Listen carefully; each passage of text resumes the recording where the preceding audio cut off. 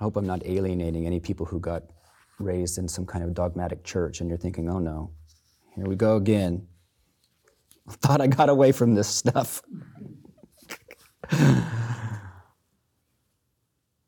So today I want to talk about the afflictive emotions.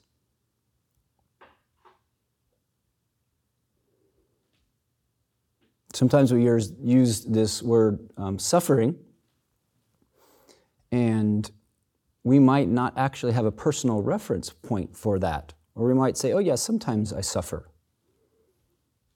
But I don't suffer all that much. That's why I only come to session every 3 years, or whatever. But suffering is a bush with various brambles.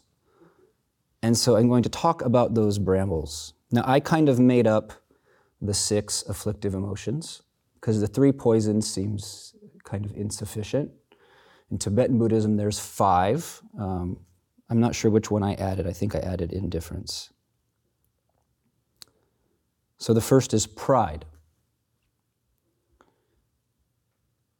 I'm better than, I'm less than, I'm equal to. All of those are pride. I'll unpack that. Second, envy. Third, fear. Fourth, greed. That means grasping, that means prolonging, and that means indulging. Then anger. There's cold anger, there's hot anger, there's anger facing in, anger facing out. And then indifference, carelessness, disconnection, whateverness. And these are why we practice. The afflictive emotions have a self-evident wisdom sting. The sting of them already embodies their affliction. These are the shapes of unhappiness. These are the result of experiencing oneself as a separate self, ignorance. And these are the gates to awakening. Pride, envy, fear, greed, anger, indifference. Is that 6? 1, 2, 3, 4, 5, 6.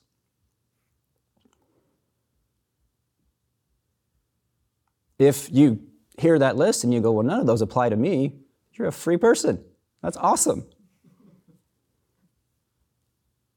But probably that would be pride. Probably that would be indifference. Only you would know. It's good to understand the radical thing that you've undertaken.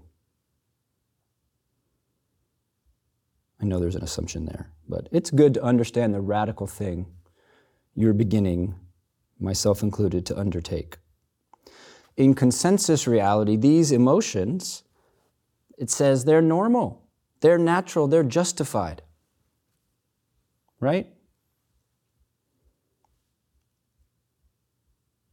My anger, my indifference, my pride is normal, it's natural, it's justified. And in consensus reality, they are normal, they are natural, they are justified.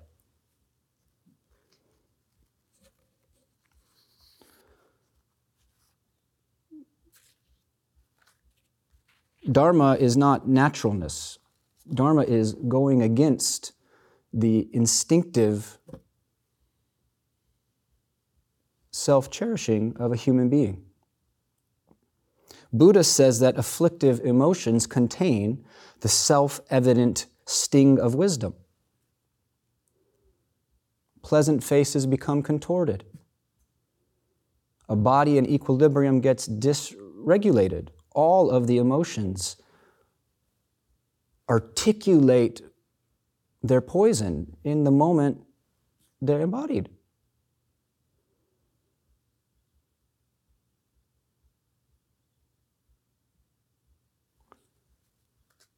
The emotions have a self-evident wisdom sting. Buddha says that you are not bad for having them. That's important.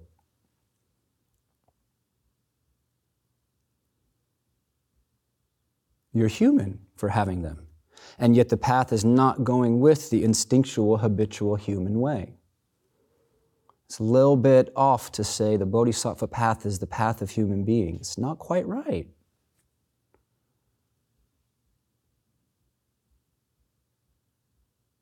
Turn on the news and behold the path of human being.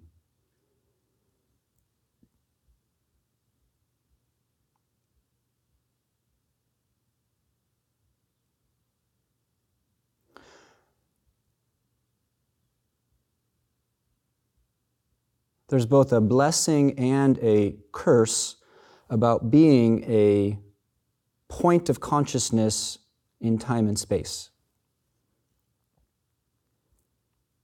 When we fully embrace this point of consciousness in time and space, it has no edges. But it also means that human life, or probably true for all consciousnesses, lose the forest for the trees.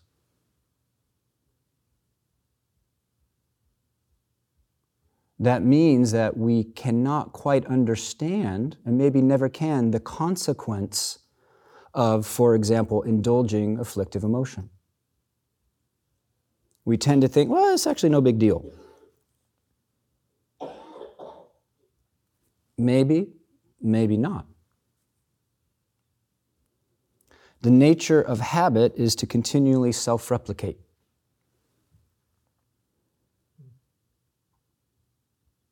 Why is it that bad habits seem to self-replicate more than good ones? Is it just that we've had them longer? Is it just that this body is made of self-cherishing? Not the deepest thing it's made of, but the nature of habit is to continually self-replicate, to keep spawning descendants. And it won't end of itself. Nobody spends 5 years immersed in complaining mind about their life and their partner and whatever else, and then all of a sudden in year 6 is free of it. It's never happened. I guarantee it. Maybe someone has some kind of conversion experience. They wake up to what that mind is.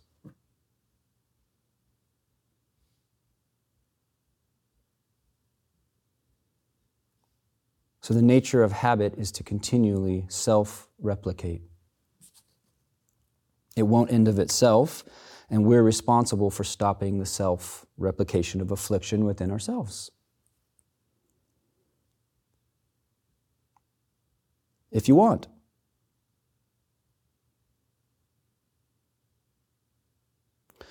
Ultimately, we don't cut anything off. Some Zen ancestor said, if you cut off the afflictive emotions, you sever the life vein of the Buddhas. I really like that image. If you cut off the afflictive emotions, you sever the lifeblood of the Mahayana. That doesn't mean that you indulge or justify emotion.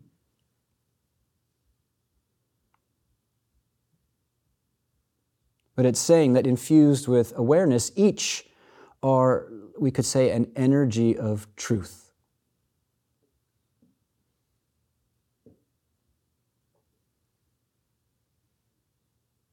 The message is not the medium. The medium is good. The message, often problematic.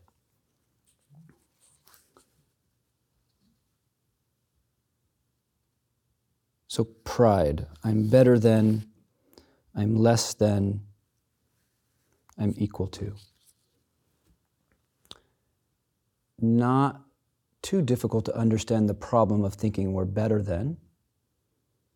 We often think of this in terms of other people, how that's not right. But we also may conceive that I'm better than having a certain experience. We call that perception indignity. I'm too good to be going through such and such. Or I am somehow special and I shouldn't have to experience cancer, getting laid off, my lover leaving me, or whatever.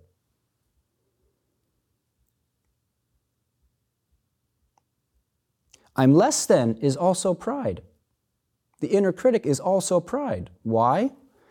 Because it's some picture of ourself being compared to others. Most inner critics, one of the things they like is they go, I'm terrible, but then they look out and go, yeah, but at least they're a little bit more terrible. On the rank of terrible, I'm somewhere on the scale, but I'm not at the very bottom.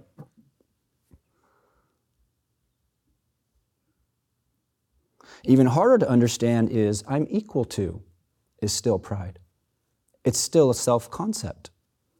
How do I know if I'm equal to somebody? How do they know if they're equal to me?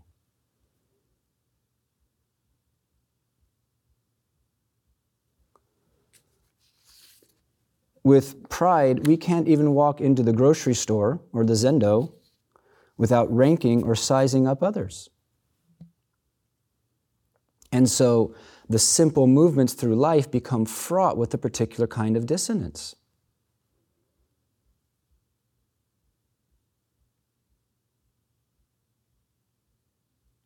With pride, we can't walk into the Zendo or the grocery store without worrying about being ranked or sized up. That too is pride.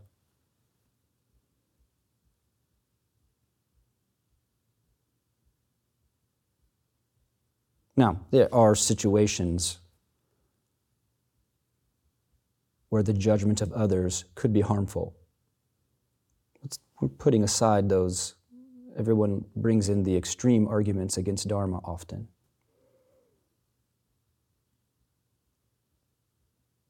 With pride, we can't even eat our egg frittata without ranking or sizing up it or others and how they eat it, or worried about being ranked or sized up as we eat. Am I eating too fast, too slow? Am I eating spiritually? Who's watching? Chewing too fast, not enough. I remember there was somebody who was like, Jogen, you should really chew each bite like 42 times. That's the yogic way. And I tried that and it was hell. And so, but for a long time I thought she was always judging me about how many times I chewed my food, because I don't really like to chew my food. It gets sort of mushy in there and I'd rather swallow it and move on to a fresh bite. So.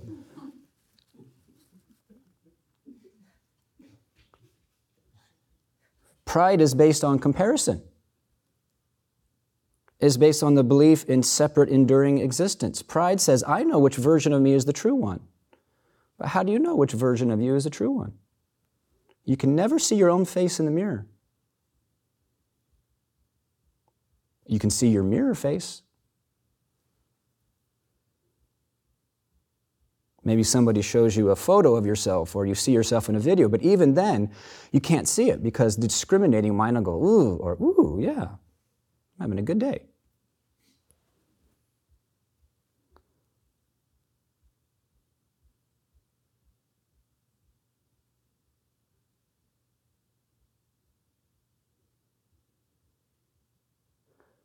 Pride closes our heart. We can't love freely. This beautiful aspiration of impartial great affection. It's not available when there's pride. It's not available when people are ranked according to who's worthy or not worthy of love. And yet prior to separation, prior to discrimination, the condition is innocence. It's pristine presence. It's life unsullied. If we were free from pride, we wouldn't be worthy or unworthy. And then there would be some innate dignity. Without pride, we wouldn't be above or below or equal to. But there would be innate dignity.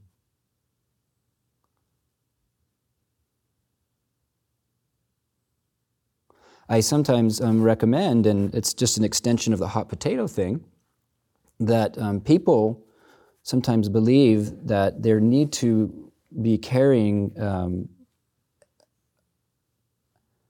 their practice as an idea and be thinking about how their practice is going. But no, you don't.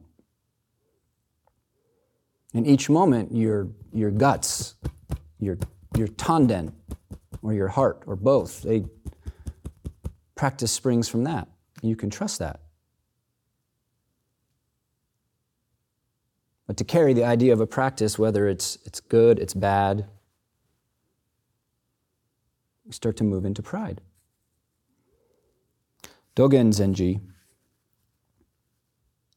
said, as long as bowing exists, the teaching of awakened ones pervades. When bowing doesn't exist, the teaching of awakened ones does not pervade. To feel the meaning of a bow, to be present at the core of a bow. You're not bowing to lower yourself to something that is higher.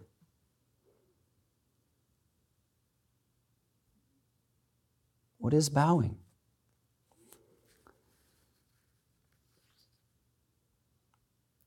Envy. I hope I'm not alienating any people who got raised in some kind of dogmatic church and you're thinking, oh no, here we go again. I thought I got away from this stuff. Envy. We envy other versions of ourselves, imagining that their circumstance would be fulfilling. Sometimes we sit here on these cushions and we envy a past version of who we were. Although if you could go back in time, that past version of who you were would be envying some other, maybe future or past version of itself.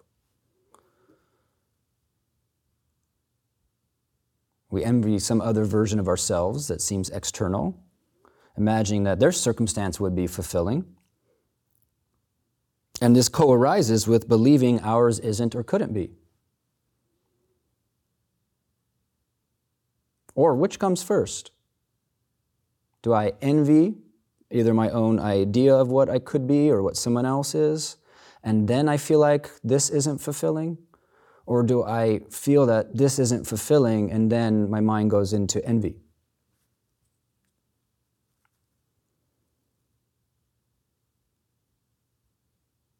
Envy is a painful form of desire. I think if we could switch places with another person, we would actually be very disappointed.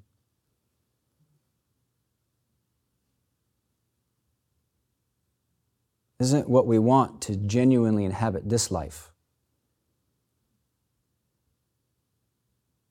And when we envy, whether it's our imagination of ourselves, it's imagining that self genuinely inhabiting its life.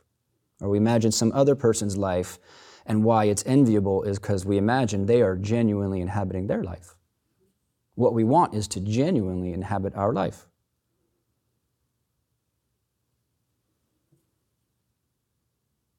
And if you get old enough,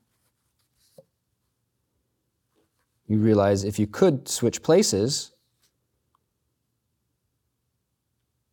with somebody, or you do change life situations, you realize that here and there, being this or that, are just different configurations of challenge. Your mind goes with you.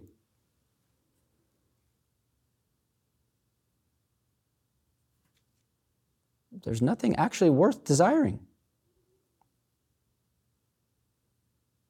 That's not saying that life isn't rich and beautiful.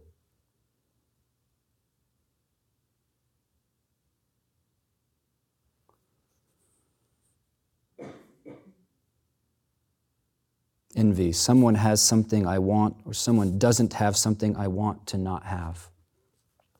But what has come into our lap is intimate to us.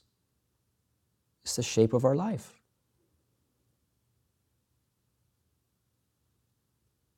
It's not the love of the appreciation of life that's the problem with desire. It's the disappreciation of the life that is right here.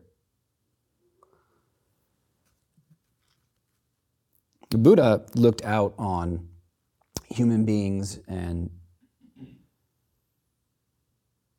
saw that those who have are burdened by having. Those who don't have are burdened by not having. And consensus reality says to prefer the former and avoid the latter, but that may not be wisdom. I guess that's just the old adage, be careful what you wish for.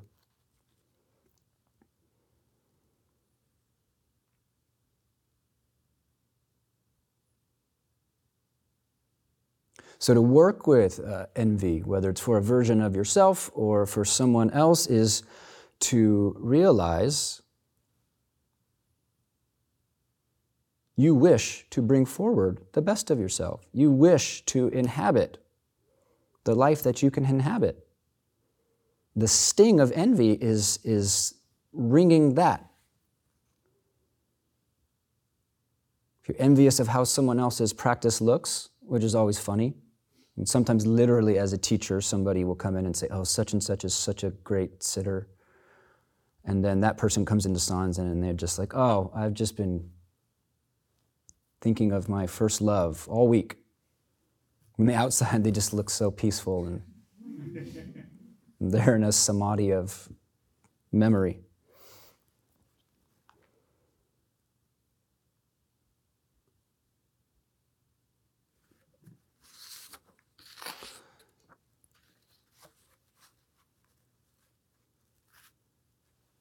Greed, grasping,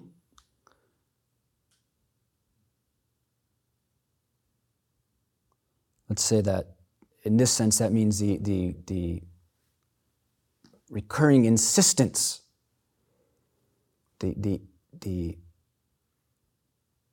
enduring demand that things be otherwise.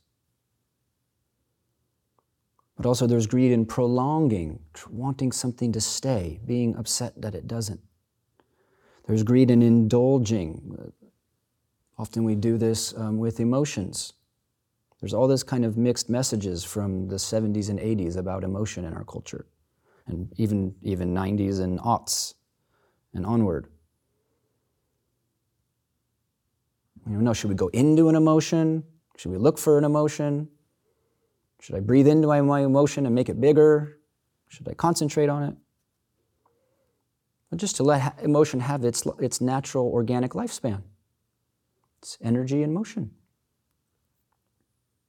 Then what happens? So greed.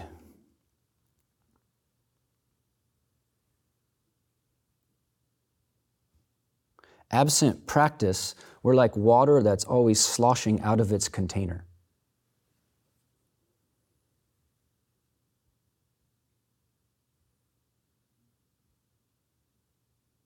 We're like people going through life tilted, always towards somewhere, something else.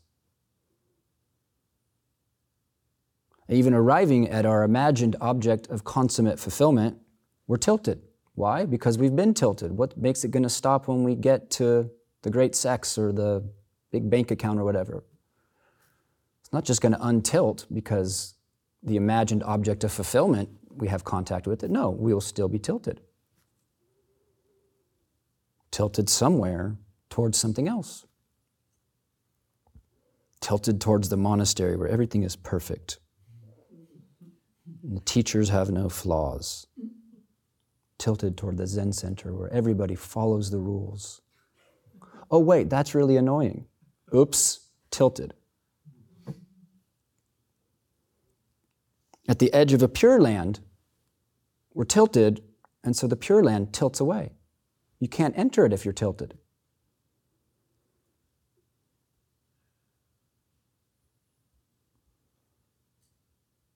We have to stop enough to take this beyond theory.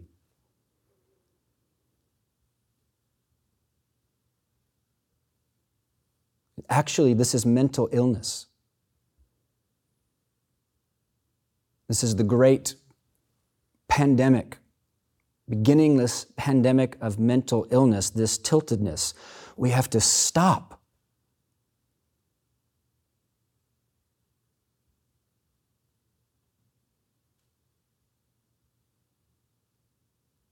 And then the heart beating.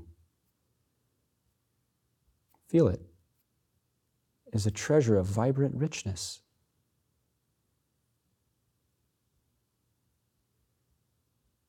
It's not really going to get any better than that. And that's not a statement of ho-hum. Inhalation, exhalation is a treasure of vibrant richness.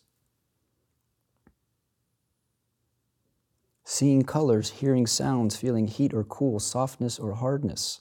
All the emotions too, a treasure of vibrant richness. This human body is so alive with energies and textures.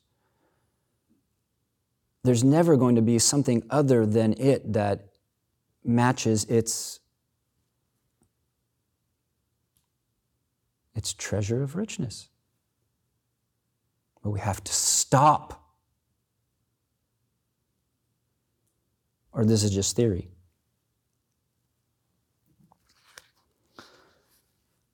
Talk a little bit about anger.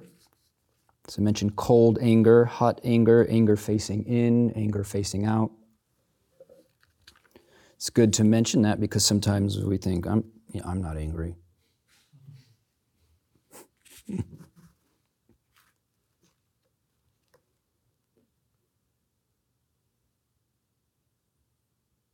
Jim Harrison, this is one of my favorite poems. Jim Harrison wrote, "I can freely tie myself up without a rope. This talent is in the realm of anti-magic, and many people have it. On a dawn walk, despite the creek, birds, and forest, I have to get through the used part, the murky fluid of rehearsals and resentments. But then they drain away, and I'm finally where I already am, smack dab in the middle of each step, the air you can taste. The evening primrose that, startled by my visit, doesn't turn away."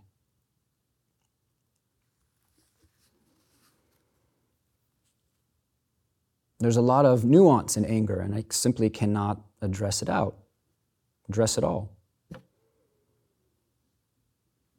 All statements are one-sided. In some sense, everything that's spoken is a lie. You can't do anything about that. You can just do your best. All harms and indignities and disrespect and disregard, the coldnesses and the lovelessness of consensus reality, all these are children of ignorance.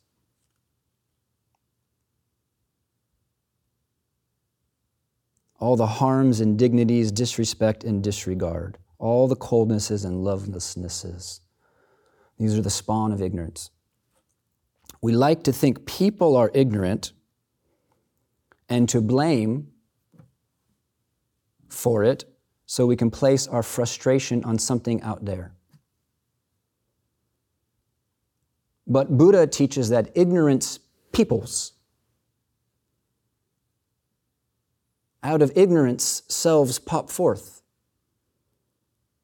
unaware of what they are. That's the sobering assessment of reality, according to Buddha. It's not the whole story. It's not his whole assessment, but that's an important point. Ignorance peoples. In other words, selves don't contain ignorance. Ignorance contains selves. There are those who are deluded within enlightenment. There are those who are enlightened within delusion. We believe that there are selves that contain ignorance and they become the objects of our scorn, worthy of our anger.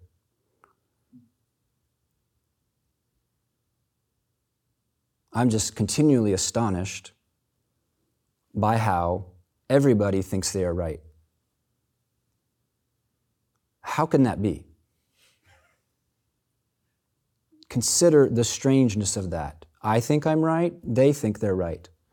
Somehow I think my thinking I'm right is the superior thinking I'm right, and they think the exact same thing, and the whole world is in this. Everybody thinks they are right. And I might be wrong about that.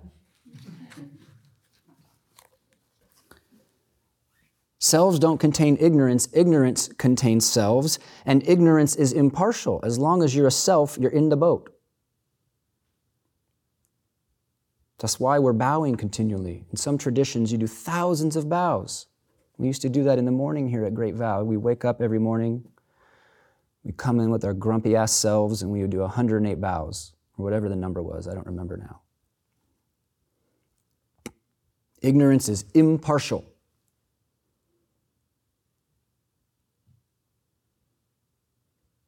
Now, it's not being said that ignorant makes you bad and wisdom makes you good. That's not actually being said. You have to be careful here. This is not a judgment. Ignorance is impartial. As long as you're a self, or you take yourself to be one, you're in the boat. It's okay.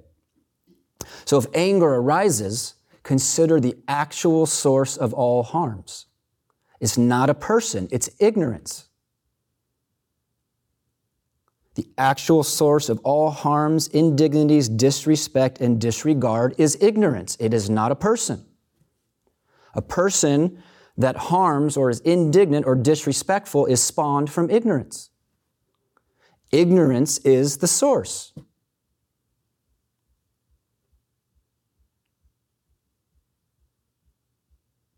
So we bring that heat, that anger that wants to go outward, and we infuse awareness with its energy.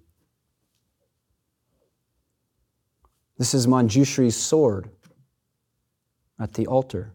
Does this one have a sword? Or is it a flower? Yeah.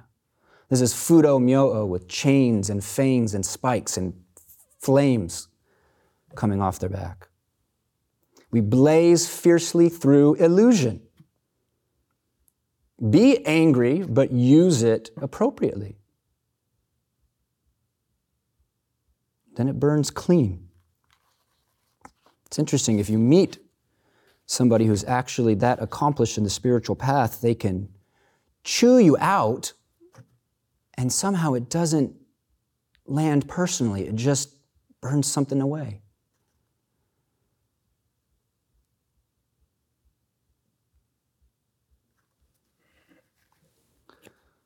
So according to my current teacher, the favorite affliction of Americans is indifference. And that includes carelessness. That includes disconnection. And let's call it whateverness. Whatever. The cost of wholehearted life is living the whole heart of life. The benefit of wholehearted life is living the whole heart of life.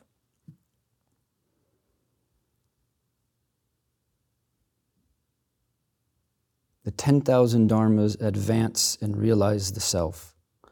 They will all advance. They will all realize the self. No separation is not all ice cream and ponies. It's all coming anyway, and none of it is really going anyway, so we feel it, we be it.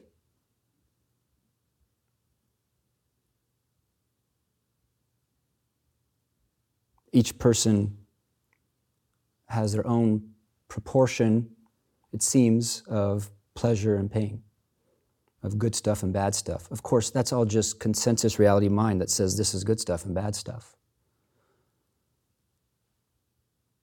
Each person has their proportion. Do we know why? People make guesses.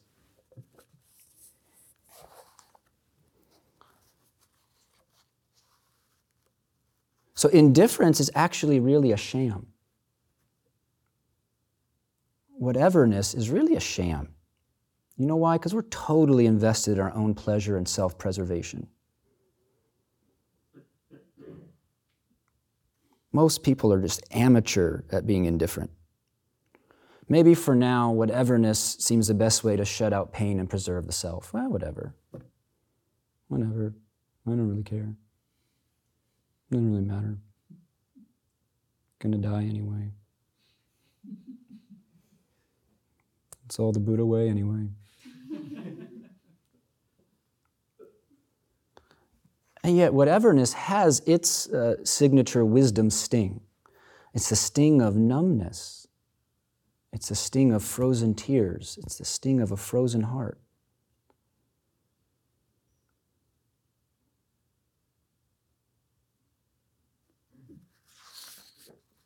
The problem, in my unauthoritative opinion, the problem is that we don't take indifference far enough, actually. Our indifference is amateur. It's lukewarm indifference. It needs to be several notches past the dude of Big Lebowski. I'm making light of it, but I'm serious. Take it to the apex point of nothing matters at all, including the matter of not wanting to feel stress, including the matter of not wanting to experience loss. Even that doesn't matter. Don't care, completely don't care. Including about your own desires, including about your preferences, including about your past, present, and future. At that moment, we're free.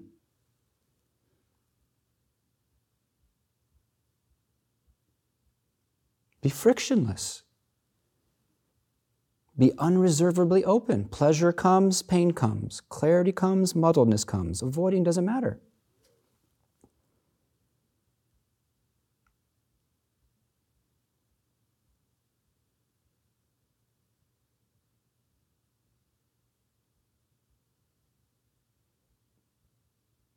What's left when nothing matters becomes thoroughgoing is just spaciousness.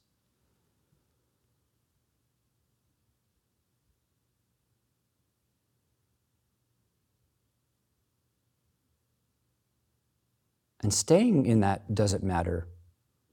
And so we don't get stuck there even.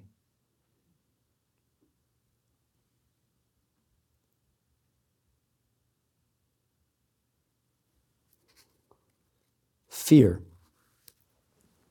It's interesting that you don't find a lot about fear in the Dharma teachings except that you should be free of it, or that everybody wants to be free of it.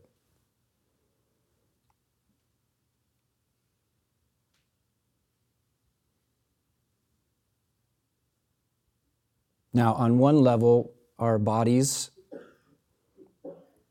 evolutionarily speaking, have the ratio is much more threat to safety, apparently, and so they are attuned to instinctually avoid harm and seek safety. Adrenaline, elevated heart rate.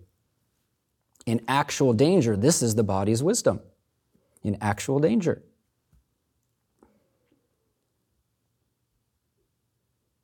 There's a story of a great Zen master when some invading army came in and was going in and slicing up the monks, and this Zen master, there were some people sitting with him and they expected him just to die in silence, and he just started screaming when the person came with the sword. That was his teaching. Ah!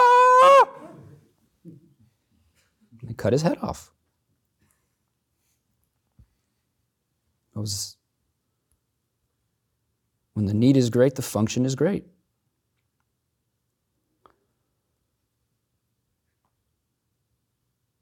But really, what we're dealing with most of the time is a mishandling of the energy of uncertainty. We're born and die in uncertainty.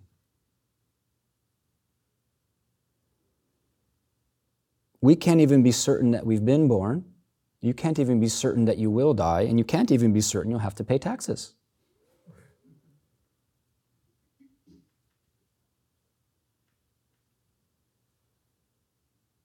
This is actually a core koan. Prove that you've been born.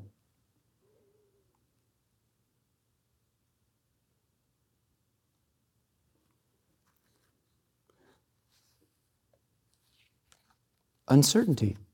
We don't have control of life.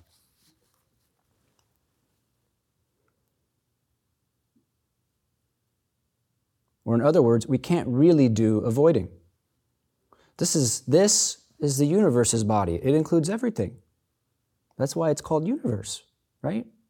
It includes everything.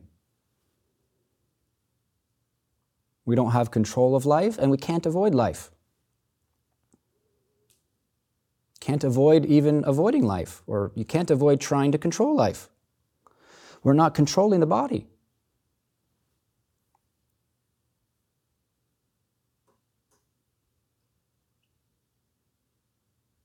At any moment, this heart could just stop.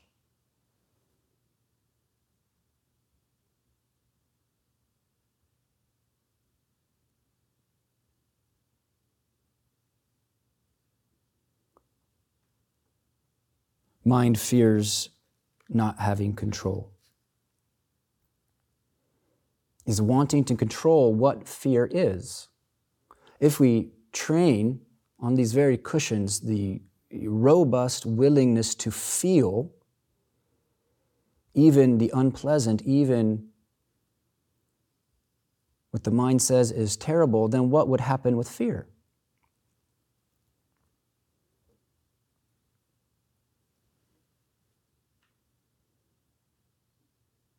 Rilke advised a young poet, "Let everything happen to you, beautiful and terrible." It's not saying seek the terrible, but to let what's happening happen.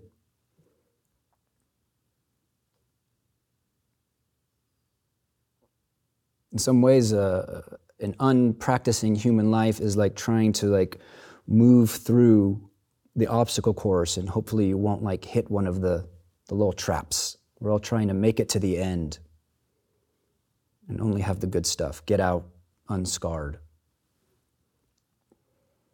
But that in itself is a terrible thing. The Buddha says we should fear non-virtue.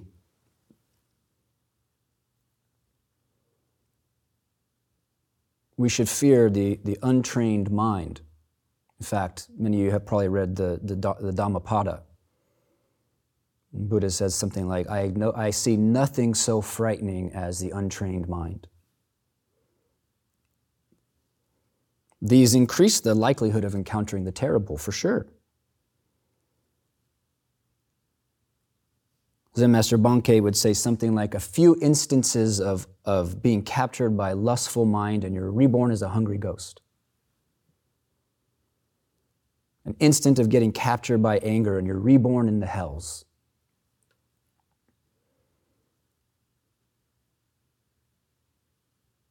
It's not permanent.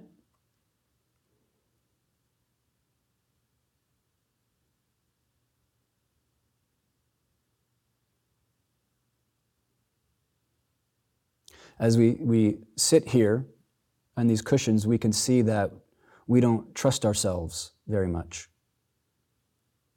We may not even trust ourselves, for example, after chanting service, to know how to go to dinner and get a cup of tea. We have to go through it in our minds and kind of plot our course just right. We don't trust that we would know how to do that when the time comes.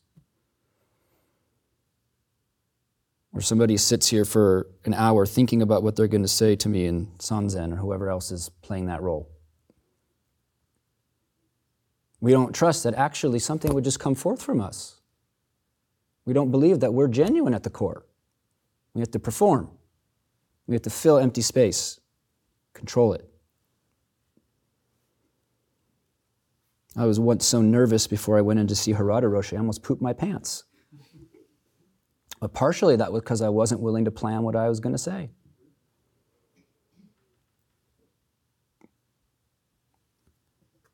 Mind mistrusts our own spontaneity, our own authenticity, and so the unplanned, meaning the open, is avoided. The present is actually avoided. It's already filled. We're tilted.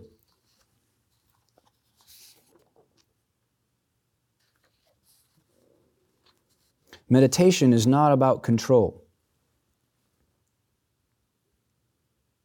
At least not Zen meditation.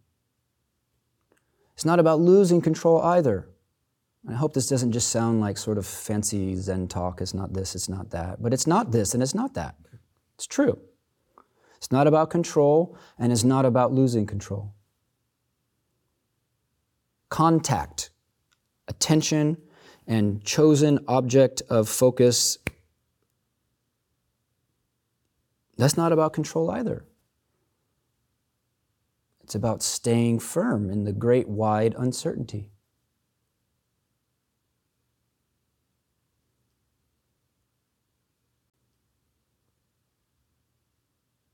A Dharma version of the Bene Gesserit Pith instruction by Lady Jessica Atreides. I must not identify with fear. Identifying with fear is the mind killer. It is the little death that brings obliteration.